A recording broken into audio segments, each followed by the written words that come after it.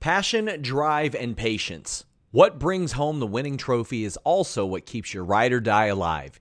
eBay Motors has everything you need to maintain your vehicle and level it up to peak performance. From superchargers, roof racks, exhaust kits, LED headlights, and more. Whether you're into speed, power, or style, eBay Motors has got you covered. With over 122 million parts for your number one ride or die, you'll always find exactly what you're looking for. And with eBay Guaranteed Fit, your part is guaranteed to fit your ride every time or your money back. Because with eBay Motors, you're burning rubber, not cash.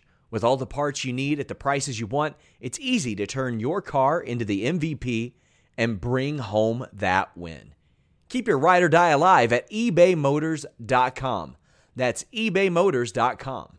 Eligible items only. Exclusions apply. Again, that's ebaymotors.com.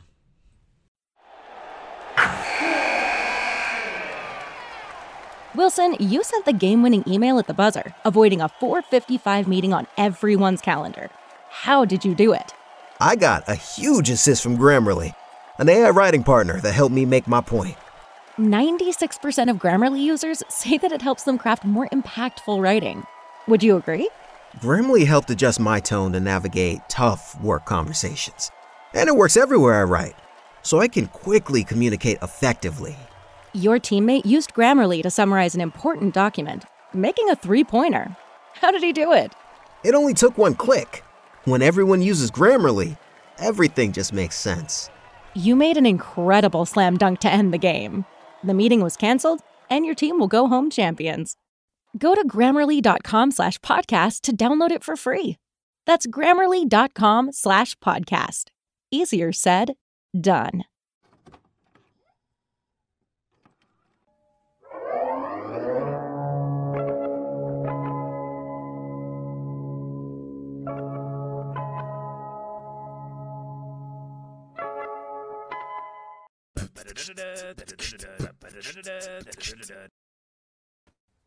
It's Thursday, and you know what that means. That means an hour and some change later than normal. It's time to ignite the dynamite, the day after the dynamite. And welcome to Day After Dynamite. I am your gross and sick host, Will Washington. This is the best I felt all week, so fingers crossed that I am trending downward because I've got a pay-per-view to travel to in 2 days, and I was in bed. And, you better get some emergency, sir. Took some. That's what I've been taking all week, and Dayquil and all of that. But you know that voice. Maybe you do, maybe you don't. But folks, if you don't, get familiar with her now. It's Ella J. What's up? It's good to be here. My first day after Dynamite, of course, we were delayed because of the media call. I think because they were on the West Coast, it was also delayed. But I'm good to be here. Yes. And I am happy that you're here. Thank you for joining me for Day After Dynamite. And you know what? We're just getting started. But let's just get it out of the way early. Will Washington! Hey, it's there, Jeremy, making his normal cameo. I feel like shit. So I started feeling myself get sick around like Saturday. And I was like, it's like a little tickle in my throat. And I'm like, maybe I'll be sick. I don't want to get sick before Revolution, but let's just get this out of the way now. And then Sunday, I felt fine. And so I was like, okay, maybe nothing's happening. But then as I was going to bed Sunday, there's that little tickle again. And I thought, I know it's coming. And then Monday, it just hit me like a brick wall. I felt like shit. Tuesday, I couldn't get out of bed. And yesterday was like the closest I was to being functional. And today, I'm just like blocked up. But I am at least able to do podcasts. I had to cancel on a podcast I've been looking forward to doing for quite some time. I was supposed to be a guest on Four Finger Discount, Simpsons podcast. We're going to talk about one of my favorite episodes. I had to cancel on them because I've been this sick. It's the worst. I'm gonna put this comment on screen. and you get it from your kids. I have learned in being a stepfather that kids just bring home all kinds of shit, and no matter what, you were just going to get randomly sick. I've been sick all week. I'm going to take a bunch of NyQuil after this and pass out and sleep well. I'm looking forward to that. I can't do NyQuil. See, I had to do. I'll even take Dayquil and then go to sleep because I know that I am so hard to wake up from NyQuil. Like if I take NyQuil, I am out, and the house could be on fire. And the problem is, even when I wake up, I feel like I'm not all there. Like it takes me hours to actually like become cognitive functional or cognitively functional, I guess. And so I hate that feeling. So I'm like, I will just take Dayquil and sleep because at least at that point, it's not as hard for me to wake up. Oh no, I'm going full NyQuil. Fuck it. I want that good deep sleep. Ella J, nice to see you. I apologize to you personally that you have to work with Joel Pearl every single week. I know that sucks. It's the worst feeling in the world. He's awful. So I'm sorry that you go through that. No, I love Joel. You know, I have nothing but good things to say. See, I can mute Ella because I have.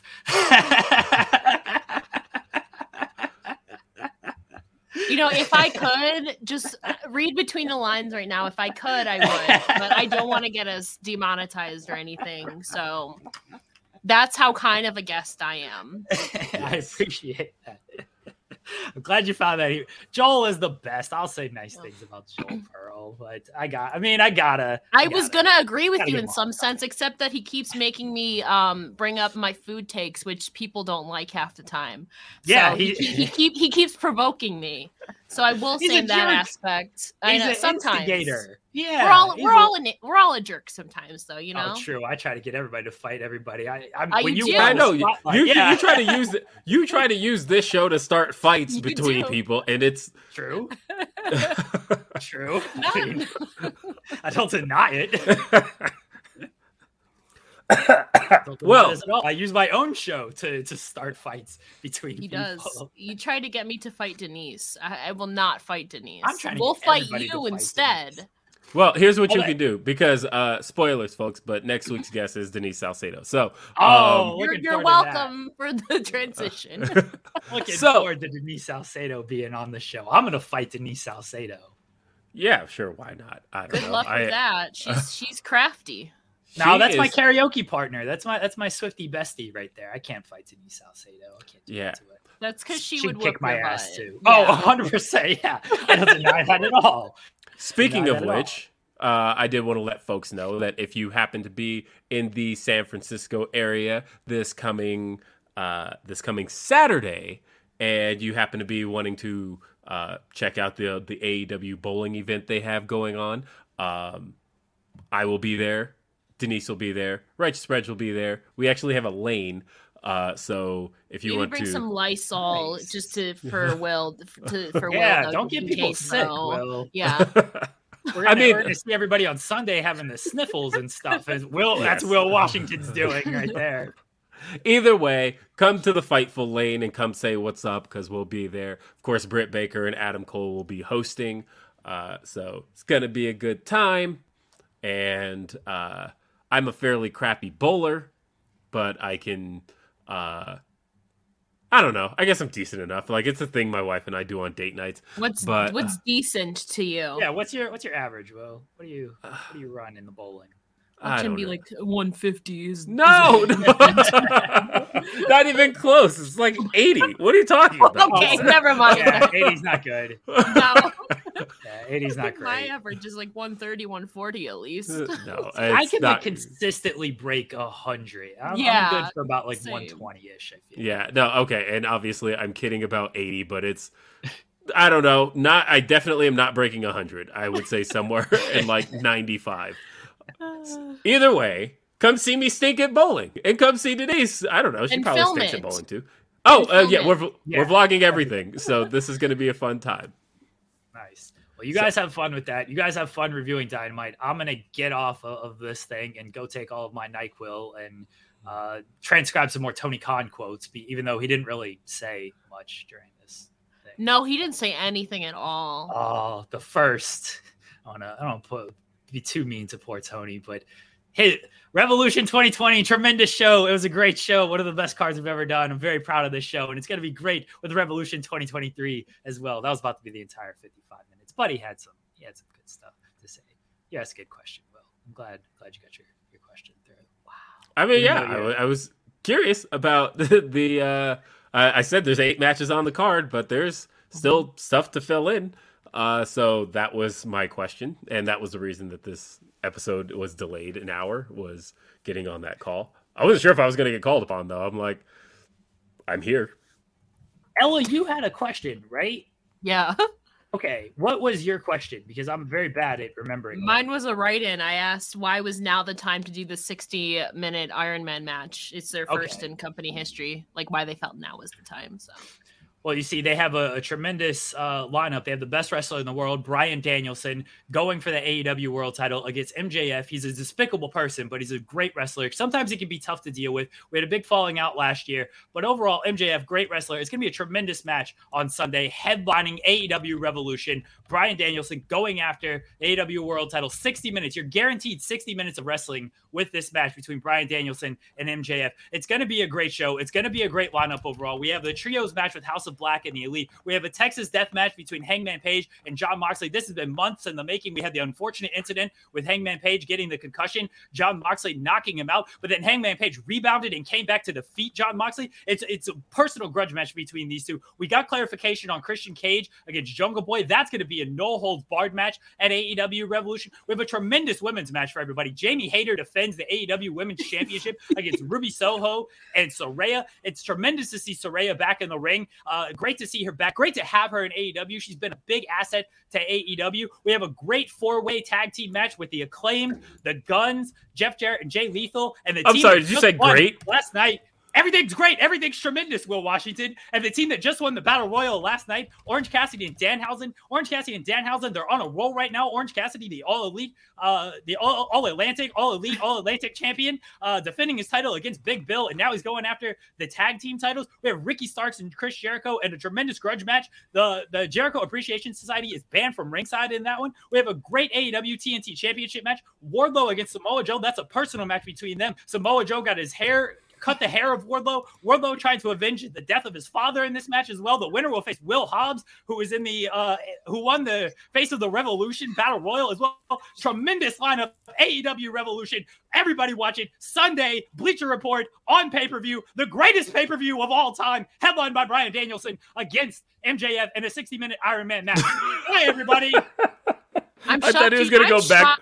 I thought he was going to go back into describing.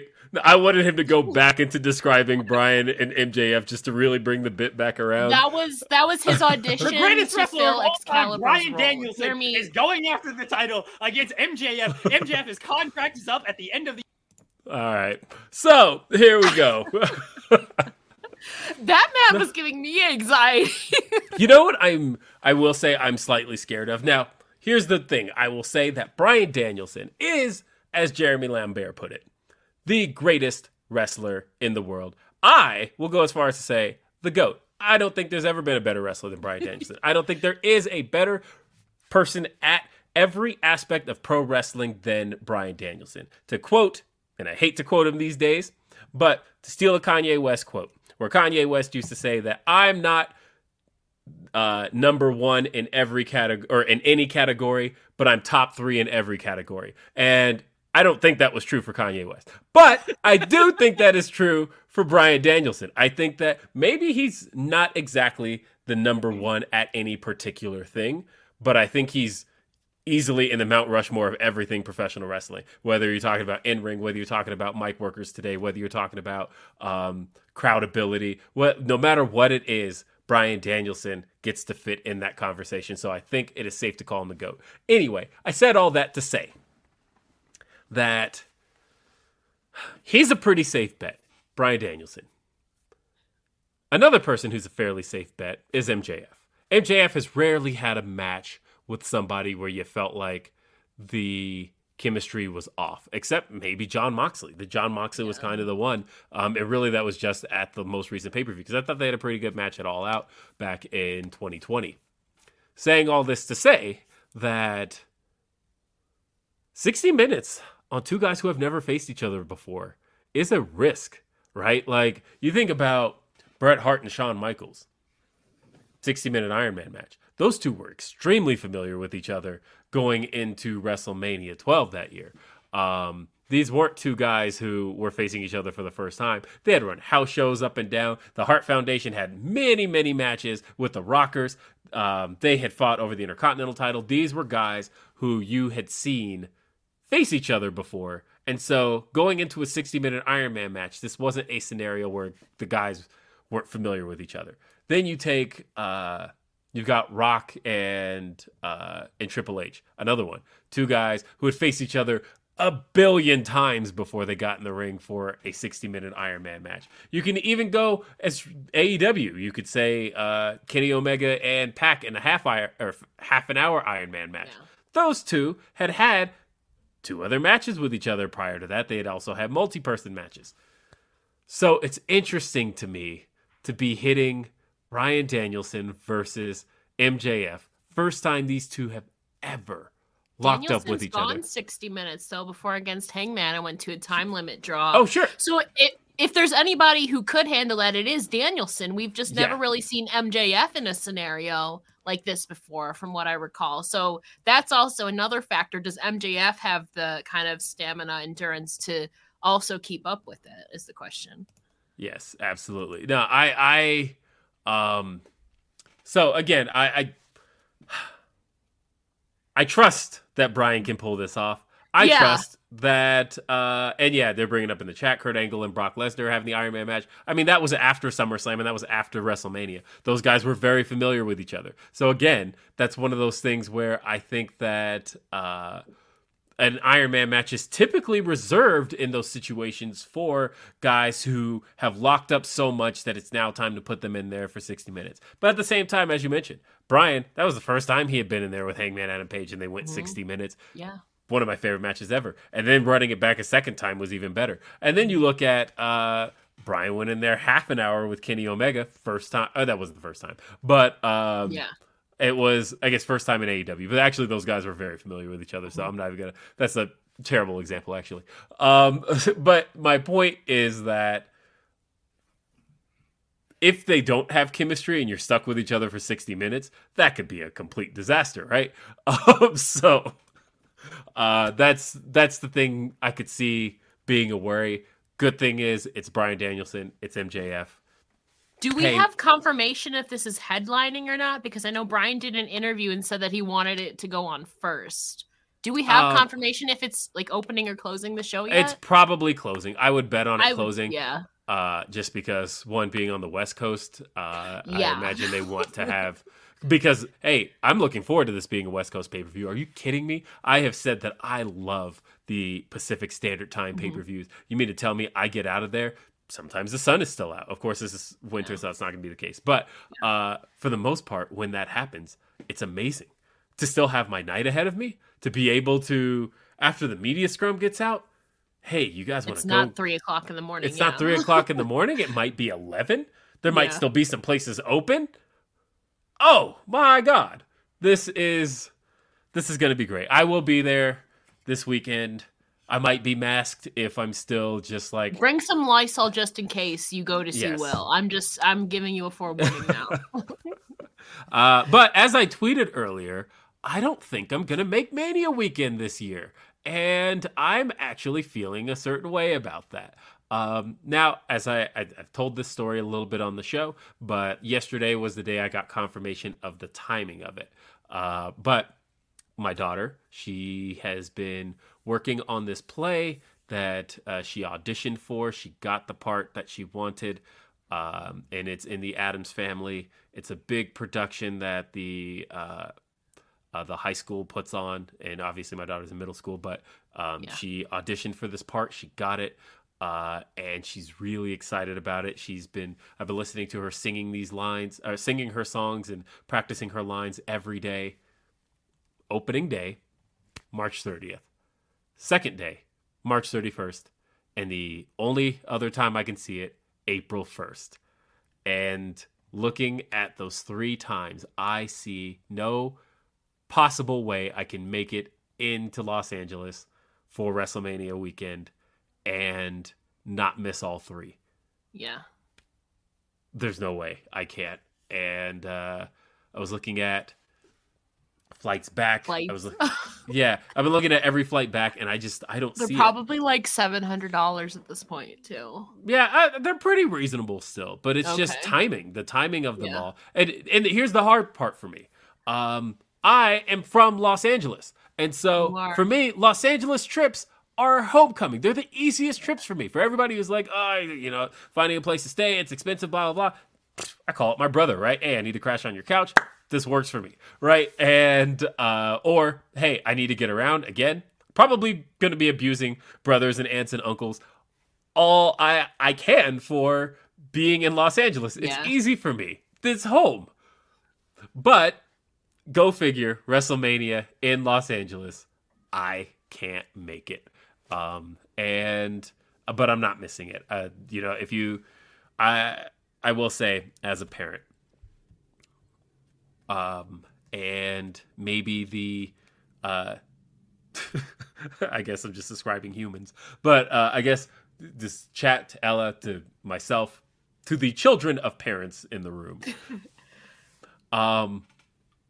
When you had something that you were really proud of that you were working on, how much of a difference having your parent there to see it makes. And I know that just having seen my daughter's stuff. Anytime when she's singing, I have seen her eyes, she'll be up there singing and she'll be kind of, her eyes kind of scanning the room. And then her eyes will make contact with mine and I will see the look on her face change, like the expression, like almost like she just spotted somebody Yeah. proud of her and is like, okay, gotta keep going, right? And I know how much of a motivator that can be. And as long as I can be there for my kids, I will be there for those things. Now, granted, this play is 2.5 hours. I am watching it once, but Yeah. but I have to watch it at Yeah. least one Yeah. time. There's priorities. There's actually life beyond wrestling, as crazy as that is sometimes. Yes. So I haven't missed a Mania weekend since 2015, which go figure was wow. also in California. Yeah. But I've been at all of them, and all of a sudden now, go figure, this looking like one of the biggest ones. Yeah. I have to miss it. It's really feeling like Priorities. yes. But hey, I won't. folks, I won't be there either. If that makes you feel better. really, you're not going to be there No. either.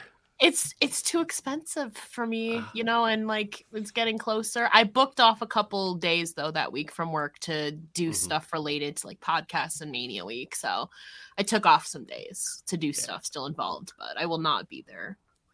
I will make sure to get as much podcast content done as possible. Like, I'm really sad Oh, about yeah. missing like Wale Mania. Yeah.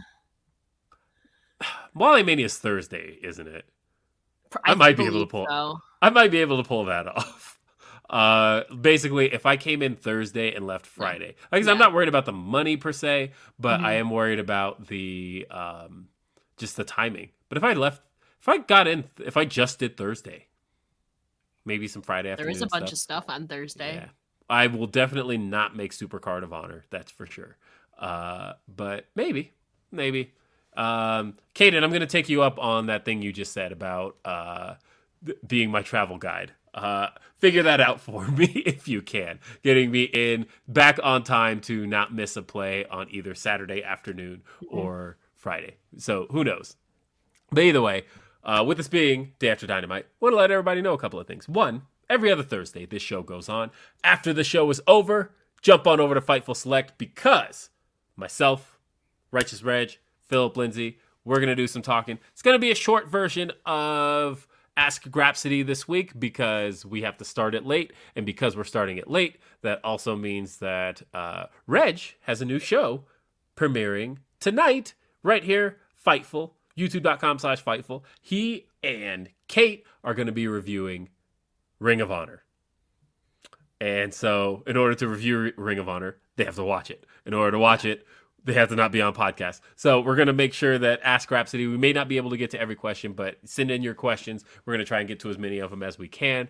And we will be on. Also, with this being Day After Dynamite, and my camera lost focus, so I'm going to try and refocus that. I feel that. And if you're listening on audio, I'm sorry. That's going to make no sense to you. But send us your super chats. Send us those humper chats. YouTube.com/Fightful is the way to send us a super chat. We got super chats here from Ray O. It says, I have a theory I'd like to share. Saraya is going to win the title on Sunday, leading to a main event return match with Hayter at the UK show. That all depends on where that UK show is. I've said that I think the idea to me is to have Britt win it in some kind of like turn where she double crosses Hayter, takes the belt from her, and then the UK show, you could main event it, honestly, with Britt Baker versus Jamie Hayter now for the title, and have Jamie get her big win, winning the title in front of her home country fans. That's my idea, though. Yeah. Van Again, it Twinblade. depends when it is, too. Yes. Van Twinblade says, did y'all watch Wasteland War Party have the second only TJPW Princess Tag title defense ever on Glory Pro Sunday? I did not, but I'm always glad that Van Twinblade is here to provide us with Glory Pro updates. But Glory Pro is really good, and if you do get a chance and you have Fight TV Plus, you should check out Glory Pro. And Caden says, Ella has seen me cry, so she gets monies. AEW has lost me the last few shows. Tag division is awful waffle, debating not watching the pay-per-view. I've heard that a bunch. Trust the Process says, is Swerve really not going to be on the pay-per-view? TK said the card is pretty set. Really disappointing to see his momentum get killed since his turn on Keith. I know, it's not my place to put out why, but he did miss a show, but I was definitely annoyed at, basically I did feel the momentum stalled after getting the Mogul affiliates and everything on TV. I thought the match that he had with AR Fox was a good place to keep him established on Dynamite and then keep running until it was time to do the match at the pay-per-view. And it really felt like they were building to the match at the pay-per-view. And I had heard a little bit of a, I guess, rumor that this match was not going to be on the pay-per-view as of like 2 weeks ago. But I was holding out a little bit of hope. And so, yeah, I did ask the question on the call just a few minutes ago, wondering, there's stuff that's not being put on this pay-per-view. And, Tony basically confirming that the card is set, which means that we will not be seeing Swerve versus Keith at the pay-per-view. Also, Jade Cargill, for the first time, not defending the TBS title on the pay-per-view. That was the reason I asked about that as well. He did say that there'd be matches added to the buy-in, but again, this is stuff that feels fairly important. That 60-minute Iron Man match, I feel like, has heavily impacted it too as well, because that itself, that fits like 2 to 3 matches in there in that hour span itself, but it's just going to be one long match too. So normally we're used to at least 10 plus matches on an AEW pay-per-view card. That hour-long match is definitely impacted, I think, the capacity to have more matches time-wise too. And I know, like, we don't want it. I mean, maybe just me, but I don't think that a lot of people want like a 6-hour long show if they were going to add more, Right. And if they did, time-wise, it would be maybe 5 minutes. It would be shorter matches. And I think people, sometimes that works, but I think people like wouldn't appreciate it or feel fulfilled as much if it's only like a 5-minute match. It's like, what's the point? Yeah. So like, I get it time-wise. Yeah. I get all of that. It's just more so. It's worthy of a pay-per-view for sure. I think that maybe then we get it on the Dynamite after or something. Right. I don't know for sure though, but yeah, it's kind of disappointing. Yeah, 8 matches for an AEW pay-per-view feels kind of like rare, to be honest. But obviously, that's, like I said, that 60-minute Iron Man match is heavily impacted. Probably the capacity for 2 or 3 matches even more than that. Yeah. David Reed says House of Black needs to win the trios titles. That tag division needs the Bucks in the worst way possible. I mean, I am curious as to how that all lays out, and we will find out. I mean, I think no matter what the match is going to deliver, I think that's another match that in the build definitely lost some time, because we know that there was a week where obviously Kenny wasn't able to, actually 2 weeks in there, where they weren't able to use Kenny Omega, and I think that affected the build. And so we weren't able to get nearly as much out of it. I'm curious what they do with Rampage this week. I hear they're involved in Rampage this week. It's just a matter of what they end up doing. So, as Tony Khan said, Rampage this week is going to have implications. It's weird. My brain forgot that Rampage is live this week. And so I went online thinking like, hey, I haven't heard anything about like what happened at Rampage. And they haven't really even announced, like, they've announced 2 matches for Rampage. How could they do that if the show's been taped? And then I thought, oh, because it hasn't been taped. It's live this week. So I think it's possible that they might. I mean, Tony said it's set. I think maybe we get one more, but again, it could just be for the buy-in stuff because we don't really know what's happening with that. So they might use some of Rampage to set up some buy-in matches. I feel like at this point, if what Tony was saying is actually locked in, there's no more matches on the main card. Yeah, I think that I think they'll add the Stokely stuff. Yeah. And whatnot. We got this Humper chat here. Okay. This one here is from One Sweet Chris. It says, this message is for Dad. That's me. It says, the Ass Boys are a great rep for the tag division because the title picture is complete ass. We got this one from Dan the Man. It says, hi, Will. First time, long time. As a San Francisco native, I was looking forward to the Cow Palace shows, but the turnout was bad. With what and who you know, is AEW apprehensive to come back to the Bay/San Francisco? I don't know at the moment if that's talked about because they're still in this mode of, hey, we got 3 shows. Because I know that the way that they look at multiple shows in the same area, they look at it as cost effective. So they see it as, and I've had this conversation with people in AEW. For example, we're talking about the Toronto shows, because somebody had asked them why they were doing both. This show is sponsored by BetterHelp. If you had an extra hour in your day, what is the first thing that you would do? Read a book, take a nap, play some video games, do something for a friend, volunteer. A lot of us spend our lives wishing that we had more time. But the question is, time for what? And if it was unlimited, how would you go about using it? The best way to squeeze that special thing into your schedule is to know what's important for you and to make it a priority. And therapy can help you find what matters to you so you can do more of it.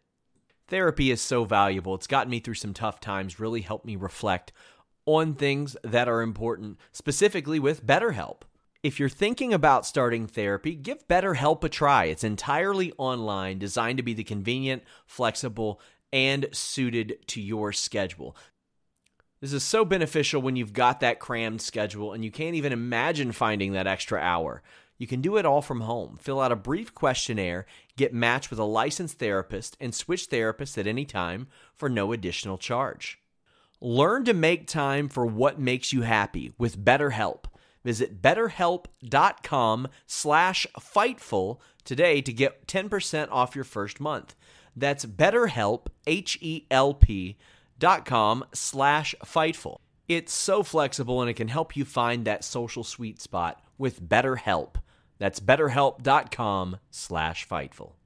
Dynamite and Rampage, why choose to do them live? Or like the weeks of All Out where they'll do Dynamite, Rampage, and All Out all in the same building. Yeah. And a big reason for that is because if you can get multiple shows, which means that you sell multiple sets of tickets without having to move out the production, you're saving a ton of money on that. And so for them, as far as they're concerned, I think they kind of knew when they announced that the majority of the turnout was going to be at Revolution itself, which is going to be at the Chase Center. So they still have the loadout for that, which then comes with the cost of resetting up the stage in the Chase Center.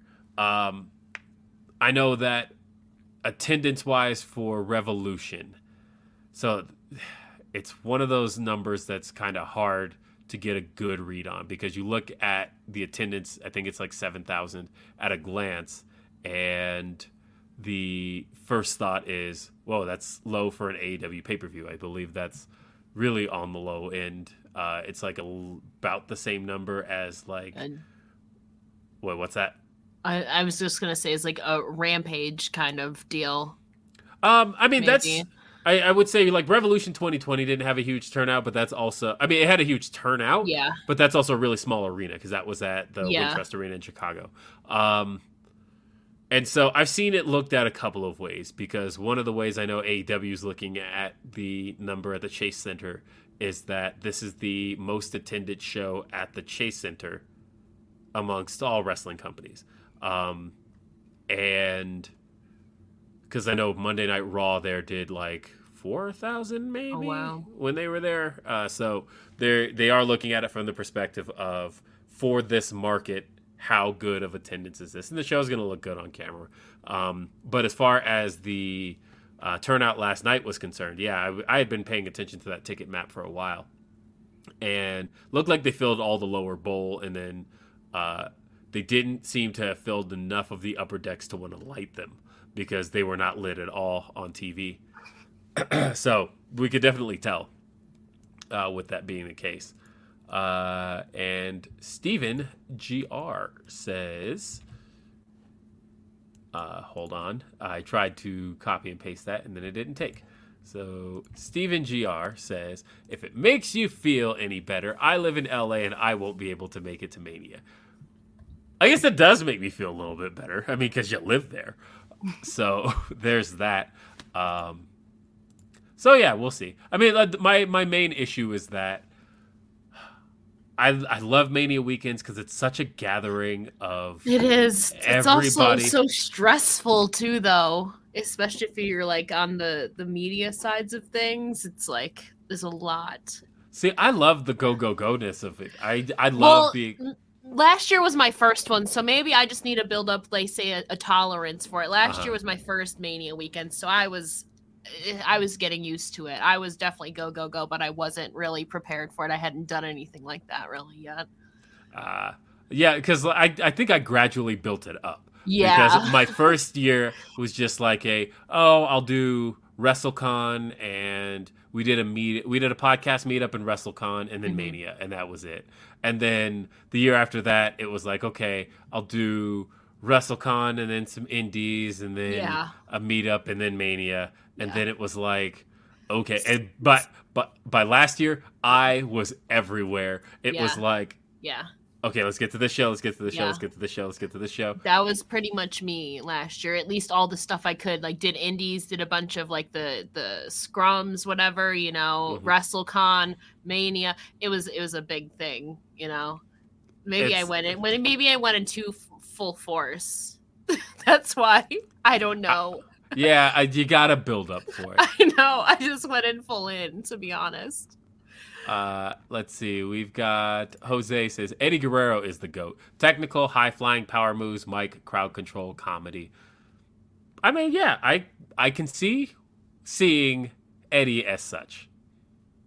To me, I think Brian does all of the above. You did say that. Well, so he has his moments, his comedy moments, and he can be ruthless too, as we saw that F-bomb on Dynamite. Yeah, no, I mean, look, Eddie is definitely in that same category. I wish that he had a little bit more main event longevity, obviously, but you know, we only got to see that for like a year, and we didn't get to see him performing at that level for long enough, and that honestly kind of makes me sad as somebody who watched Eddie's almost entire career, as much of it as I could as an adult, but. No, Eddie, obviously one of the GOATs. And that's not one of those, like, because he died kind of things, by the way. Yeah. I found one of my old message board posts from, like, 2003, and I was ranking my top 5 wrestlers of all time. And Eddie Guerrero, 2 years prior to his death, was on that list. Yeah. So, I didn't even know wrestling was a thing then. And granted, I was, like 5-6 years old at that time. Yeah, of course. I'm dirt old, but we have the same birthday though. You're just 10 years older. It's yeah, fine. That's true. I mean, so it's funny because when I started podcasting, you were 7, and you started young though. You started on the younger end of things. I started, sure. yeah. That's very true. I started at 17. Yeah. But it's always interesting to think about the amount of stuff I've gotten to cover.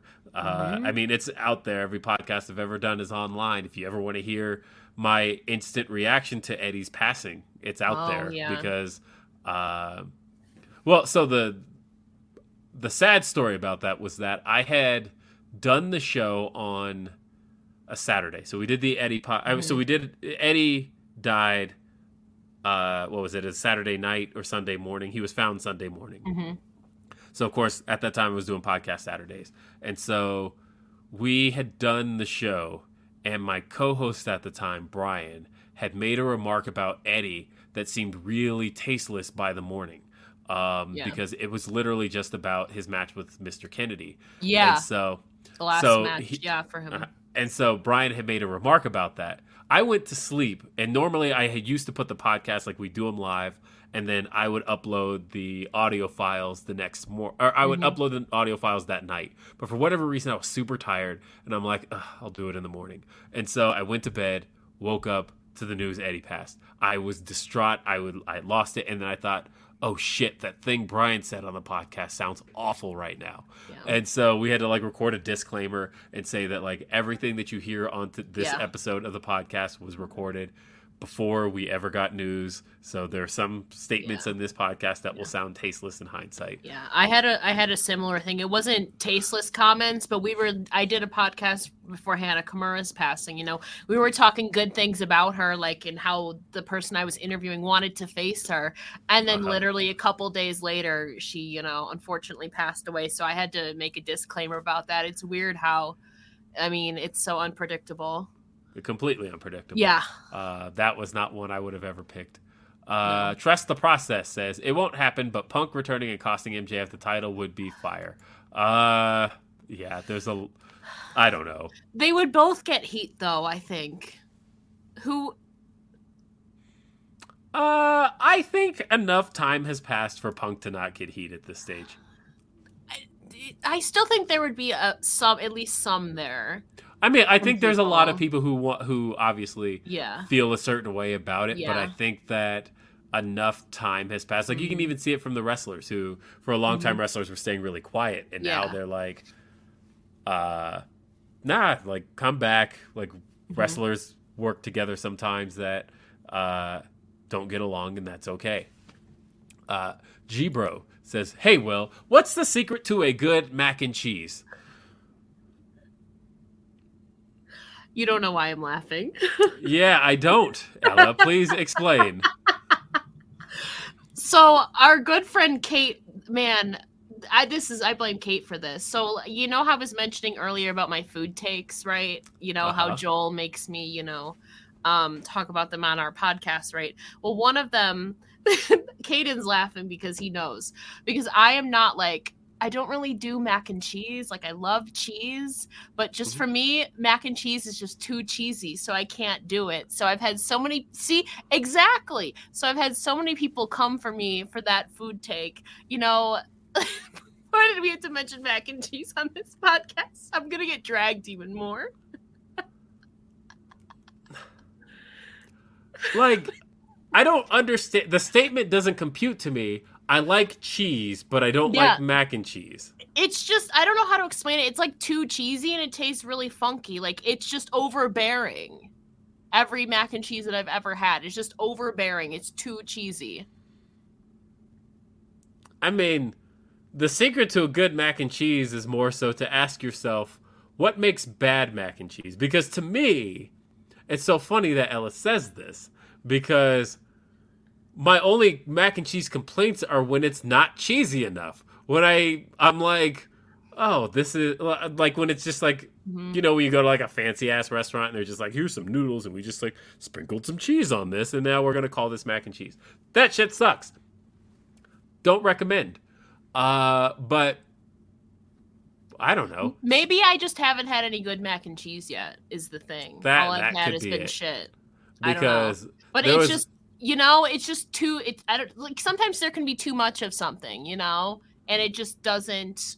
And the texture is kind of like, to me. Maybe I just haven't had good mac and cheese. Is the thing. Like honestly, I'm a big fan of cheese. Like, but I just can't do mac and cheese for some reason. Maybe I just haven't had any good ones. Is what it's been. That's probably it. I don't know. I mean, look, the secret to me for a good mac and cheese, G-Bro asking what's the secret to a good mac and cheese, is I like mac and cheese as the base for literally anything, right? Like, I'm a big lobster mac and cheese guy. Like, you put lobster in mac and cheese, it's the best fucking shit. But then, also, I don't know. I'm one of those, like, add bacon, add chicken, like, whatever you can add to, like, really spice up a mac and cheese. Like, mac and cheese to me is like pizza. It's like the base, and then you can really like make it whatever you want it to be. Shout out I digress in my Manby. food takes for the day. I'm gonna get dragged even more. So couple more. Ricardo says, just want to send some love out to you guys. And Caden says, steakhouse mac where it's put on a grill. And wait, are people shocked by lobster mac and cheese? Are you kidding me? Have you had lobster mac and cheese? Go to a good seafood restaurant, or not even a good seafood restaurant. Go to fucking Red Lobster. They have lobster mac and cheese. Shit is great. I've never had lobster. I've never had that luxury, unfortunately. Oh, that's my, hey, I just got my bonus luxury. Yeah, exactly. See, I've never had that luxury. So I don't know. I haven't tried it.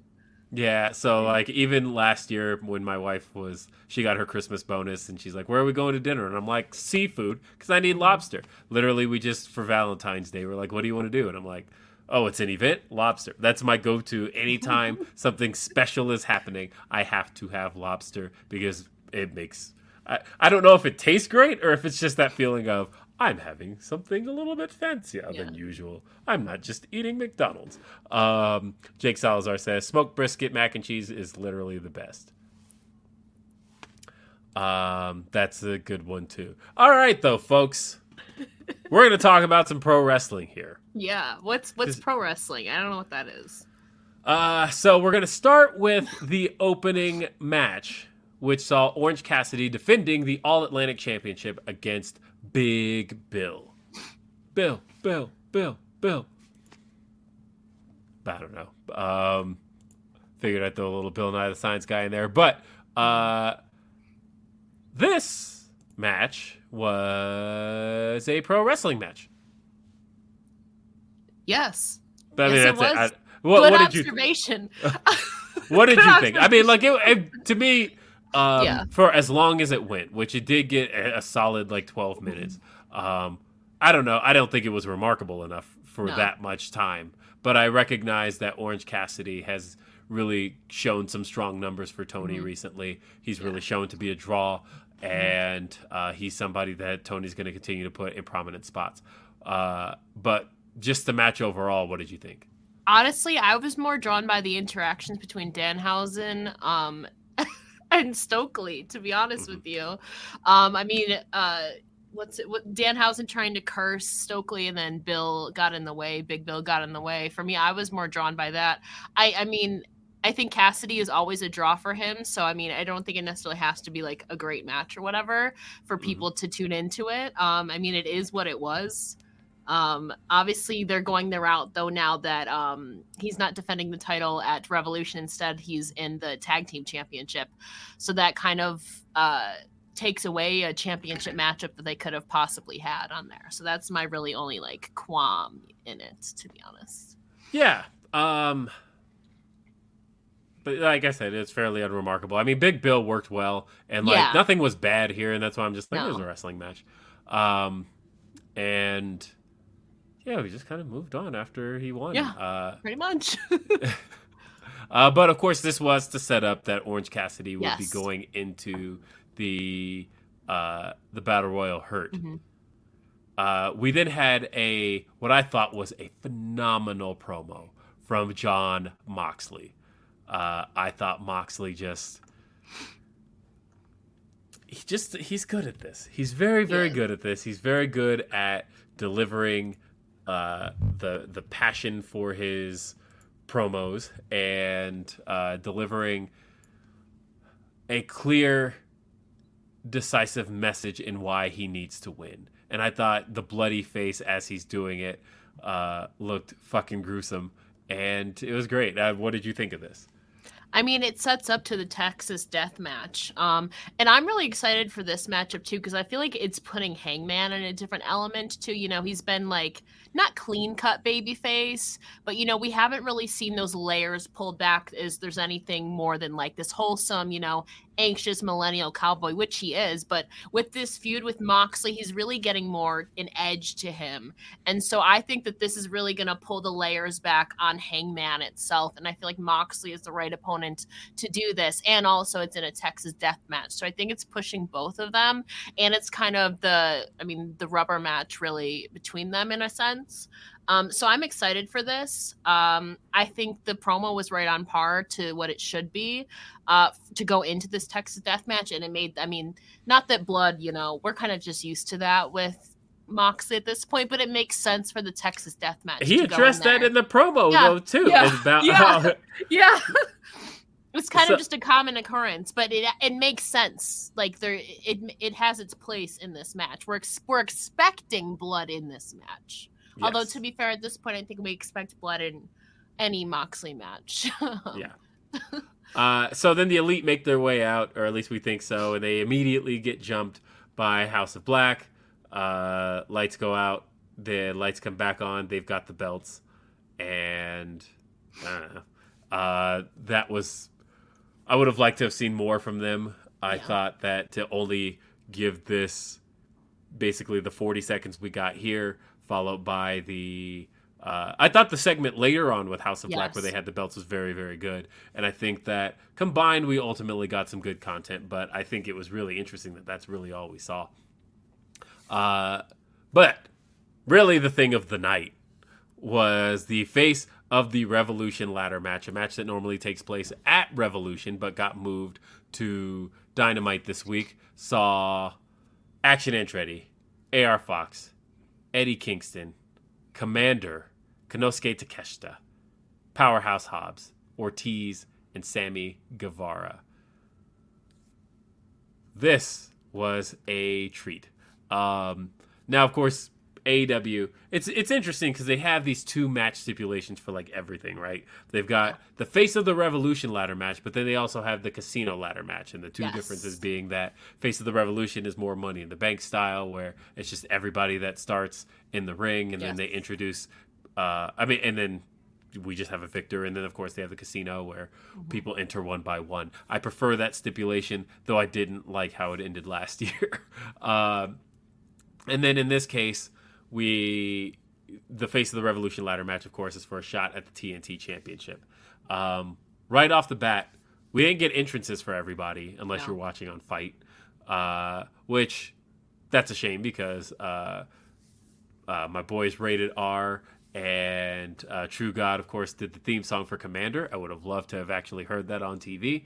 But I'm guessing we're going to see a lot more of Commander because he had a lot of time/spots in that match. Well, let's talk about it because, Commander really got the show out here. Yeah. Oh, Caden saying we didn't get the entrances on Fight either. Okay, well then, no entrances. Either way, Hobbs was in the ring, and we saw right off the bat that the crowd was here for Hobbs, that we're in his hometown, and I knew he was going to win this match. I said pretty much weeks ago, and they were like, what do you think Hobbs is going to do at Revolution? I'm like, oh, he's going to win the Face of the Revolution ladder match because it's his hometown. This can give him a moment. I didn't know what we were going to get out of this. So the first thing we got, of course, was Eddie Kingston. Yes. Eddie Kingston and Ortiz. Eddie had said they played the promo on Road 2 this week where they interviewed every participant. And Eddie Kingston was the only one who was like, I'm not fucking doing this match. I'm not doing it. I don't climb ladders. like, don't put me in this match. I'm out of here. And he's like, I'm not doing it. And then, sure enough, he and Ortiz brawl to the back. And after the show was over, Eddie Kingston quit. He said, I quit AEW, and left. What does this mean? Well, Tony Khan was asked about this, and he said, watch wrestling. You'll find out. And sure enough, watch Ring of Honor tonight. If you've read the spoilers, you'll know. I haven't read all of them. I mean, they're out there, so it is what it is. Yeah, it's out there, and I'm not going to... Look, the show airs tonight, but regardless, I'm just going to say, if you're curious what's going on with Mr. Kingston, just know that he will be involved in... I think a lot of people were expecting that anyways, because literally my whole timeline last night was, to Ring of Honor we go! Yes. Yeah, a lot of people were, like, very surprised. I think Tony's answer in the media call should hopefully dispel anybody who thought that was legit. Yeah. Mainly because the way he responded of, go watch wrestling. Like, go. It's a valid point. He said, watch the shows, and you'll see what happens there. And so, I honestly, if I were Tony, I would have played up the kayfabe of that. I would have been like, I don't know what's going on with Eddie Kingston. I didn't think that was acceptable, and True. You know, or something along those lines. But the fact that he was like, "What do you think?" I'm like, this is wrestling. Mm-hmm. So, or as was just said in the chat, or he gives his Tony Khan answer of, I can't talk about that, but he didn't give any of that. So,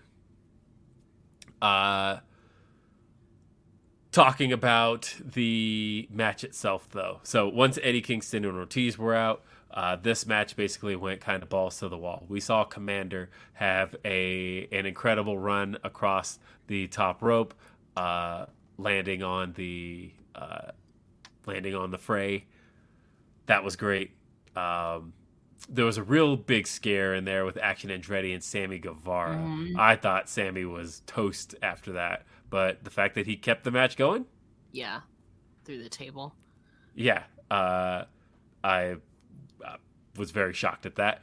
Konosuke Takeshita and Powerhouse Hobbs had some great power showings between the two of them.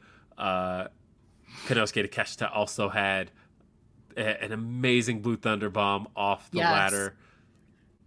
And we saw Sammy Guevara hit a senton off the ladder onto Action Andretti to the outside.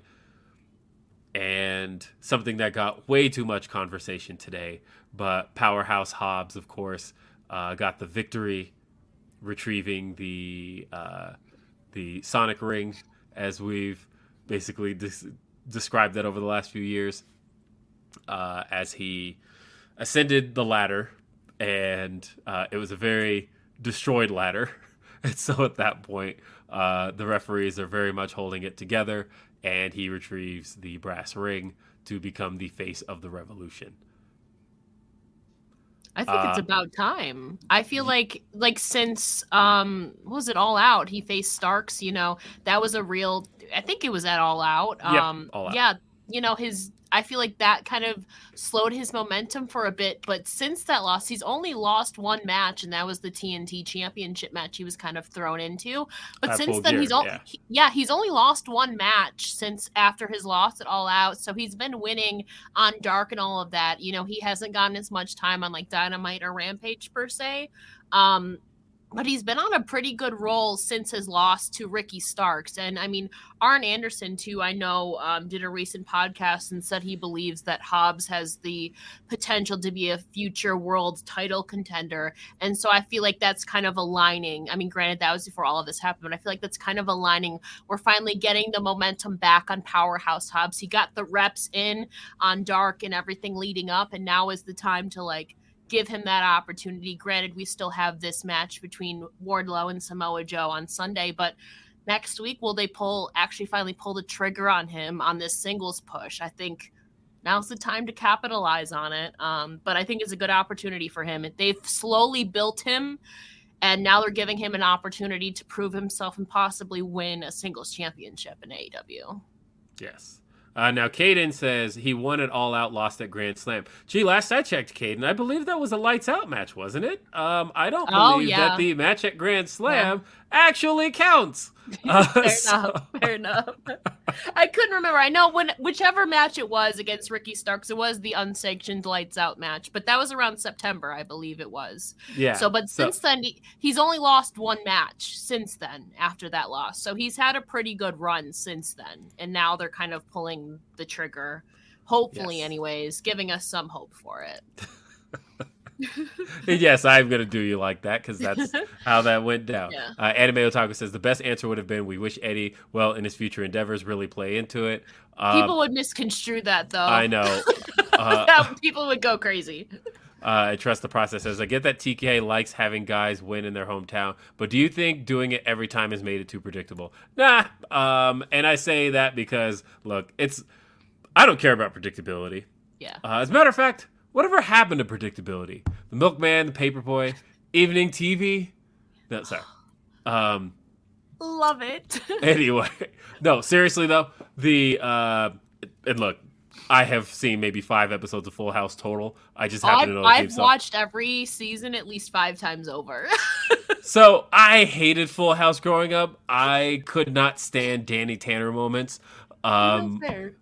Like every single time the show got in that like emotional mode, which is stupid because I love Family Matters, which was literally just like Black Full House, right? Well, but they had Steve Urkel on Full House. I don't know if you've seen that. I have. And same with Step by Step. They did the crossovers there too. But I could not stand Full House. Something about Full House drove me nuts. So I will say this. I want to talk about the ladder thing, and not for very long, because, of course, there's been all this discourse on throughout the morning about whether or not the refs should have held the ladders for powerhouse hops. And, of course, I had a tweet this morning where I showed a clip of literally the refs holding the ladder while Cena AA'd Edge off the and in plain sight. It wasn't like you caught them out the corner of your eye. It's like, no, they literally have a wide shot. Cena AA'ing Edge off the, or I guess it was the FU at the time, but hitting the FU through the tables for Cena to win what was his most prolific title win. The one that I would say really defined his career as a world champion. That his third title win, the one where he was champ for 380 days. He won that, of course, after throwing Edge off the ladder and retrieving, and the refs are literally holding the ladder for him to do so. That's a thing. That's always a thing. If you pay attention to spots in professional wrestling and ladder matches, pretty much over the last 15 years, you've probably not noticed, but the refs are holding the ladders for them. Because to me, what is a ref there for in a ladder match? Like, just in general, why would you even need a ref in a ladder match when the idea of the ladder... It's a more risky environment. Not only one there, I mean, to maintain order, but if people get hurt, it's one of those matches that's more, risky. Yes. And so to me, I think with it being risky, the ref's job to me should be, and I think it's I thought it was self-explanatory. I did not think about any of this till I got on Twitter this morning. Mm-hmm. That is how little thought I gave this at the time. Because to me, I would think that, a ladder match is a match in which the outcome is not dictated by what the ref calls in the ring, but literally what the camera visually sees, which is the item retrieved from from its suspension. Yeah. So at that point, the refs should be there simply to help maintain the structures that are there to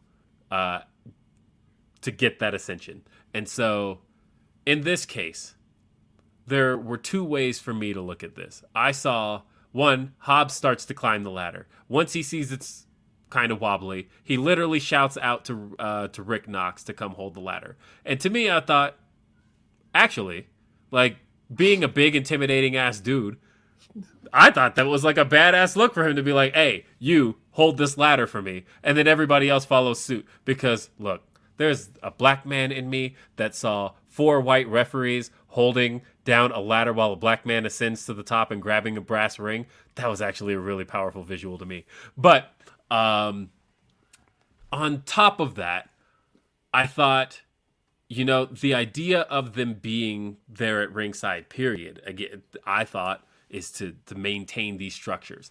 And so I at no point saw any issues with it being visually on camera or not. We've seen this stuff visually on camera. I have never had an issue with this. And the fact that it became such a big topic of discussion today drove me nuts. And that's kind of the last thing I have to say about any of it. Like, I'm really happy for Hobbs. That's the big homie. I'm really happy for him getting this victory. I do hope that, because every Face of the Revolution ladder match winner eventually did go on to win the TNT championship, but none of them won it in their first shot. They always got the shot, lost by some means, and then won their rematch. And so I'm curious if they break that tradition here, or does Hobbs just immediately get it? Or do they remain predictable? I don't know, because last time we had Wardlow, of course, won it last year. MJF cost him the match. He beat MJF and then went on to win the TNT title. Scorpio Sky won it the first time. He lost, turned heel, and then won it like 10 months later. But that was always addressed, that he was going to come back for it, and he got it. Yeah.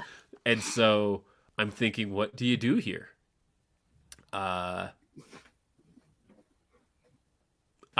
don't know. I don't know, but I'm excited for Hobbs. I was very happy to see him get that victory. I thought it was really cool, and I would like to see him be like a long-term TNT champion.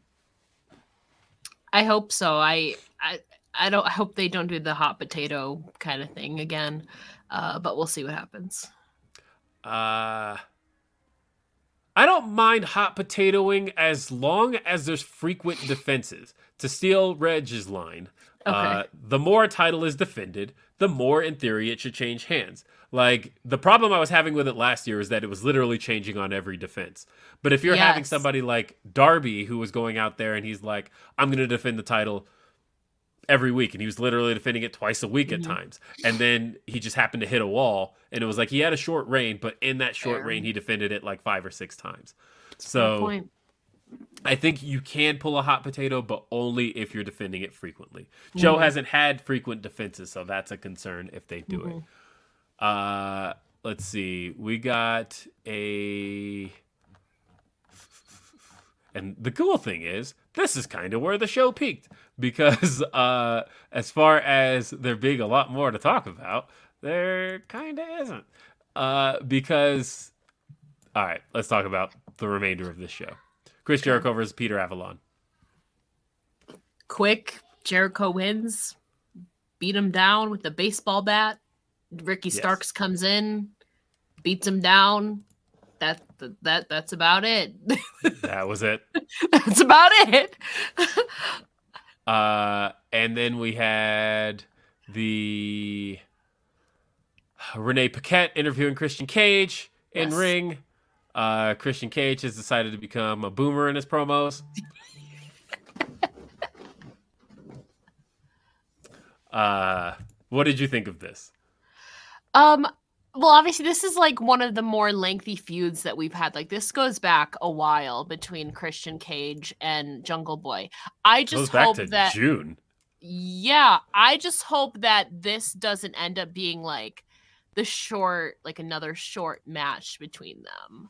I think we're seeing a new side of Jungle Boy, like with the gravestone and all of that. I like heel Christian. There's like an edge to him. Yeah, he can go across that line, blur a lot of lines. There's a lot of stakes here. I think Jungle Boy kind of needs to win this.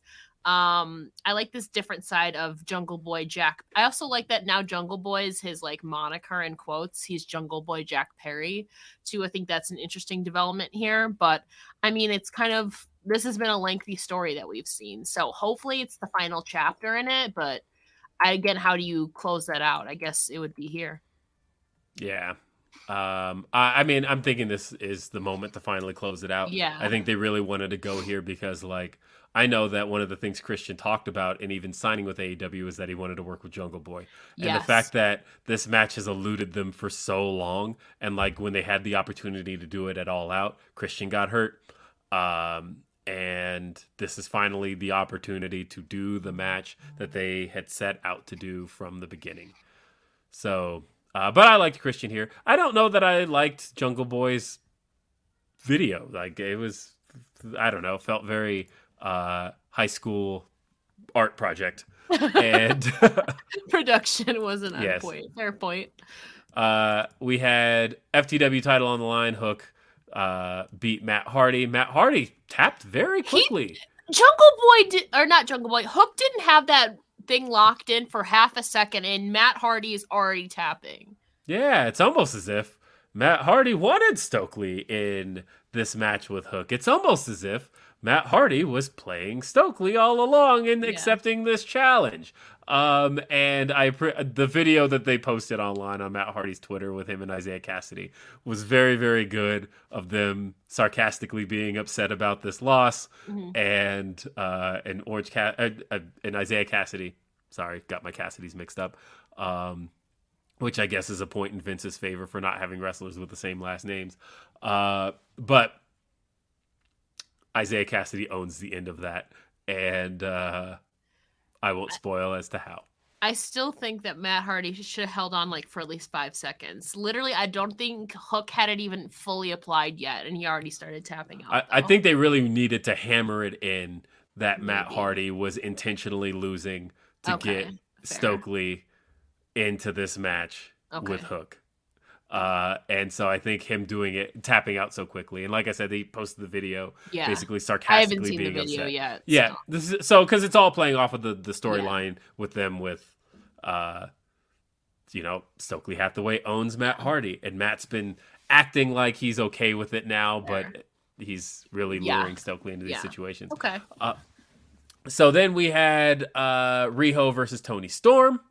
This is pretty good. I'm not surprised. Riho never surprises me. Toni Storm never surprises me.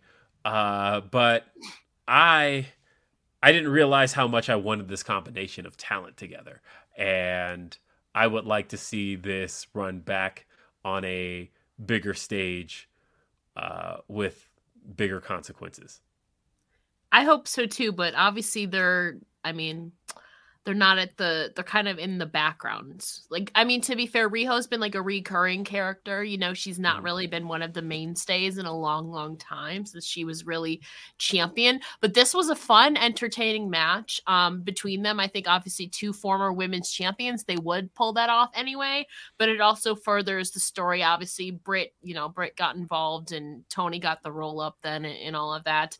They're setting up, at the end of the day, this was kind of a launching pad to further set up and build to the triple threat on Sunday. But I think overall it was a fun, entertaining match. 2 women who can work really well together. They're reliable. Obviously they're former champs. I think that there's more that we can see to this, like you said, with bigger stakes. So next time, I think if they had a little bit more time with like less shenanigans, I think they could level up even more. Well, the thing I took away from this, and on After the Week with me and Denise, I had said one of the matches I wanted to see coming up possibly would be Jade Cargill defending the title, because they're like, who's left for Jade? Who hasn't she defended the title against? And I thought, you know who she hasn't defended the title against? And somebody brought this up in the chat, and I thought, actually, Riho's a pretty great idea, especially being the first women's world champion. And I like that, giving her first victory of 2023, because she's obviously not on TV very often. Yeah. Kind of puts her in line for something. And I would think that doing Jade Cargill and Riho would be, to me, a good way to go. We had Board Dude says, I get refs always hold the ladder. However, to get the entire ref crew to build a base for the ladder is kind of whack. Big Homie should have asked for another ladder. I mean, TV time is TV time. Like, I think that there is nothing that could have been done in that scenario that people would have been happy with. I think had he taken the time to get another ladder, there would have been questions of, well, why was everybody just standing around letting him get another ladder?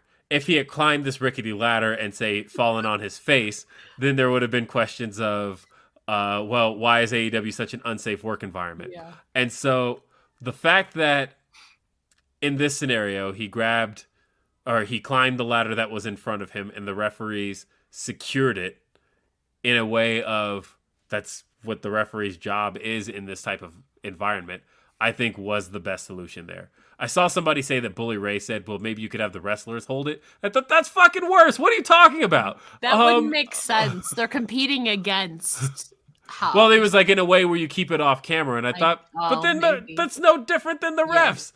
Yeah. So either way, I think he did like I feel like in that scenario, I feel like that's kind of the best solution. I mean, to kind of keep kayfabe a little bit, you're not involving the competitors, Again, like you said, TV time, like they're on a time crunch. So I think he did what was best in that scenario. That's kind of a rare scenario, you're just thinking off the top of your head. Yeah, I think that honestly, this is a really easy situation to armchair quarterback and to be like, well, I would have done it this way. And it's like, well, you weren't in the fucking match. Yeah. And so in a moment where you have to think on your feet, I think everybody made that go off the best way possible. Mm-hmm. And honestly, there's no way you could get me to engage in the idea of harping on that with people. Yeah. It's just not going to happen. But then we had the Casino Tag Team Battle Royal. The fuck was this? So I it's not even the winners, all right? Because I like Orange Cassidy a lot, and I talk him up on the show. I talked him up last week. I think he's one of the best in the world. Yeah. Danhausen has actually been a solid addition to AEW since he came in last year. Everything was wrong with this match, though, being put together. The time intervals between they were not consistent. Teams being introduced made no sense at all. There was it's almost as if they avoided explaining the rules of this match, which they've run this match before. It's literally the Royal Rumble with tag teams, and they've done it well in the past. But in this case, what the fuck was this? Like, I did not understand the structure of this whatsoever. And I think they should have established, a number of teams. Because I had no idea how many teams were going to be in this. They, of course, established early on in the show that Best Friends would be out and they'd be replaced with Danhausen and Orange Cassidy. But you never told us how many teams were in this in the first place. Why couldn't Danhausen and Orange Cassidy just add themselves in? I don't know. Because it was also a really odd number anyway. I'm counting them right now. 4, 5, 6, 7, 8. There was 10. 3, there was 10? 5, 6, 7, I thought there was 9, 11. 10. Unless I'm counting wrong. 4, 5, 6, 7, 8, 9, 10. I'm counting 10. Okay, 10. I'm just triple checking. 1, 2, 3, 4, 5, 6, 7, 8, 9. Yeah, 10. Yeah. Okay, 10 teams. Okay. And so either way, you had a lot of establishment in this match, right? Yes. You had the Lucha Bros, who the crowd clearly wanted to win this. You had the Dark Order. You had Butcher and the Blade, who when they came in, I kind of thought, I almost started talking myself into it. I almost started going, you know what? I can see Butcher and Blade winning this. Why not? But at the end of the day, Danhausen and Orange Cassidy won. Yeah. And I guess, like, from a story standpoint, they have had ties the last month to Jeff Jarrett and Jay Lethal, who have been tied to the Acclaimed, who have been tied to the Ass Boys. So, like, in a way, you can convince me that it makes sense. But, God, when I think about Revolution in 2020 having what is my favorite match of all mother-loving time, talking about Kenny and Hangman versus the Young Bucks. Yeah. Favorite match ever. Tag teaming at its finest. Last year, you had the Young Bucks versus Red Dragon versus Jurassic Express. Again, tag team wrestling at its finest. And I was there for that one.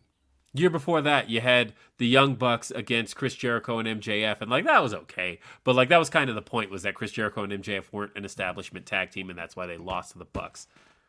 What the fuck was this? These four teams, nothing about this says that this should be the tag team match for Revolution. The Acclaimed are an establishment team, yes. They have not done enough with the Ass Boys since winning the titles to justify this. I think this whole, ever since the Guns Ass Boys won the titles, it's just been a fever dream, but like in a bad way. Like it's just been very odd. The whole booking has just been very odd to begin with. Yes. So I don't even, I mean, if FTR obviously didn't being the surprise entry and ended up being Danhausen and Cassidy. This whole match, it doesn't even feel real. Like, I don't know how to explain it. It just feels so out of place. It doesn't feel like the tag team match at the no, pay-per-view. No. I don't even know how to put it into words. And, you know, I posted a picture yesterday of a previous 4-way tag match that AEW has put on that featured Kenny and Hangman, the Young Bucks, Best Friends, and Santana and Ortiz. And somebody had the best response I had seen to that, which was, everybody in this match is still signed to the company. This isn't like a thing where we're going, oh, man, remember what tag teams they used to have? Nope, you still have every single one of these guys. Yeah. We're at this point now where we're not doing with tag team wrestling what used to be done. Who knows? This match could end up delivering, being a whole lot of fun. It could. And I think it will be. I mean, you have Cassidy in there who's capable of that. The Acclaimed are very capable of that. People love to hate the Guns. People love to boo or say Jeff Jarrett sucks or whatever. I think the crowd will have some sense of fun with it, but it also feels very strange at the same time. I don't know why. I know people watching are probably thinking what's going on with Will, but for whatever reason, I'm super nauseous and dizzy. And the room is moving. And so also light, if you're sensitive to light in that sense too, won't help either. Yeah, I think more so it's just I don't know, probably something to do with my current illness. Yes. Okay. But all of a sudden, I'm feeling a little bit woozy. So I'm going to try and finish the show and say that the ending segment saw, again, greatest of all time. MJF didn't say shit. No. Really? No. And he didn't need to, because this was all Brian here. Mm-hmm. Brian was amazing. He brought back one of my favorite promos of all time. The whole fight for your dreams and your dreams will fight for you. Yeah. You kidding me? I love that quote. I want that on a plaque with Brian's face just right next to it. And I would put that on my wall just as a reminder to keep going, because that's one of very few times I've cried watching professional wrestling was Brian's promo. Yes. And Brian calling out MJF and calling out all his shit, even reminding everybody that this man's a fucking hypocrite. Last week you talked about your fiance leaving you. Or isn't your catchphrase banging rats?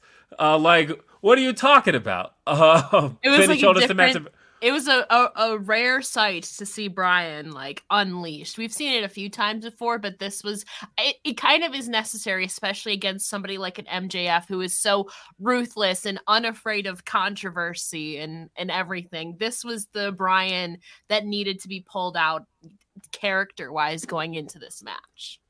Yeah. I thought the fact that he left MJF speechless. Yeah. Left MJF. It's a rare sight. Yes.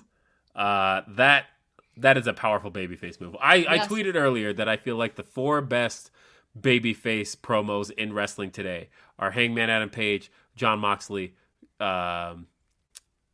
Cody, and Bryan Danielson. Yeah. I feel like if you need a babyface to get passionate and get you emotionally pumped for their upcoming whatever it is, those are the 4 you can count on. I feel like Becky Lynch is somebody I also put in there, and I'm really glad that she's getting opportunities as a babyface to do that, because obviously, as she's noted, she's had to swim upstream trying to be heel, and I'm happy for her as a babyface right now because she's so good at it.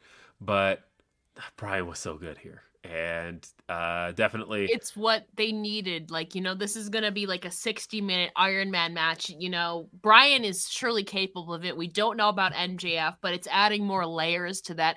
But I don't think we've ever seen MJF speechless before. So I feel like it's adding that. Not only is this going to be like a huge wrestling match, that itself is going to be a huge marathon in and of itself, but we're adding more layers character-wise. And Bryan has pulled off something that we've never seen MJF before. MJF is always the one he's always the spitfire. He always has something to say. Not this time. So I don't give an F, Bryan.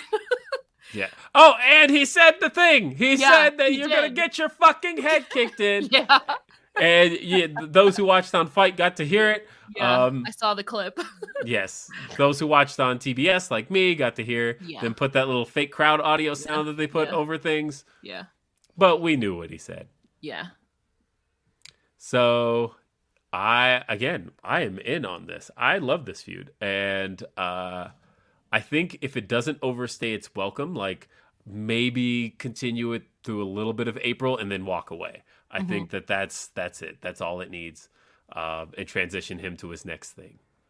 But we have one last thing here, which is how did the show do viewership wise? And I already have the answer to that. Because I've already tweeted about that since, because it actually came out before we started the show. But the show did 833. As I tried to tell people last week, because they were like, is it Tony's announcement that brought the rating up last week? And said, no, it's the lack of NBA.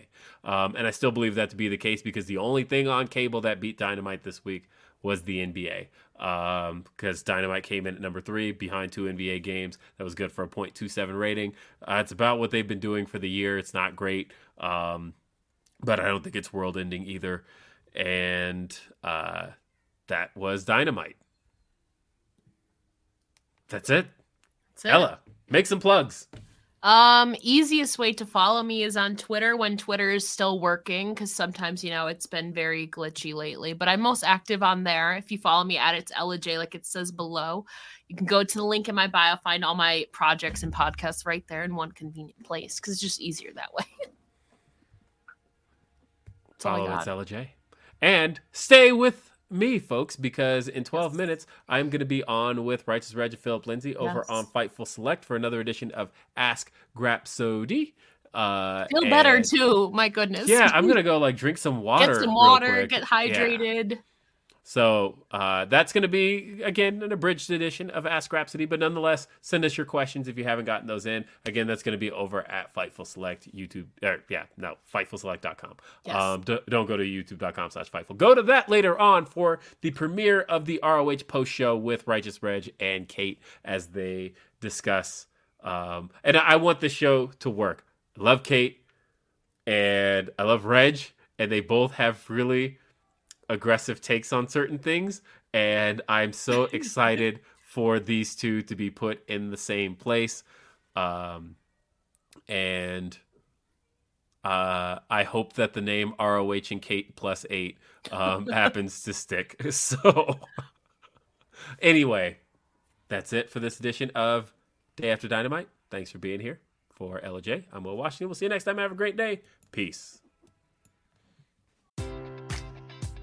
Enjoy all your favorite sports like never before at BetMGM. Sign up using code CHAMPION and receive up to $1,500 back in bonus bets if you don't win your first bet. When you register with BetMGM, you'll get instant access to a variety of parlay selection features, live betting options, and the best daily promotions in the business. And with BetMGM at your fingertips, every play and every game matters more than ever. Remember to use code CHAMPION and receive up to $1,500 back in bonus bets if you don't win your first bet. Place your money line, prop, or parlay bets with the king of sportsbooks today. BetMGM and GameSense remind you to play responsibly. See BetMGM.com for terms. 21 plus only. Virginia only. New customer offer. Subject to eligibility requirements. Rewards are non-withdrawable bonus bets that expire in 7 days. Gambling problem? Call 1-800-GAMBLER. Promotional offer not available in Washington, D.C. Wilson, you sent the game-winning email at the buzzer, avoiding a 4:55 meeting on everyone's calendar. How did you do it? I got a huge assist from Grammarly, an AI writing partner that helped me make my point. And it works everywhere I write. Summarizing a doc only took one click. When everyone uses Grammarly, everything just makes sense. Go to Grammarly.com/podcast to download it for free. That's Grammarly.com/podcast. Easier said, done.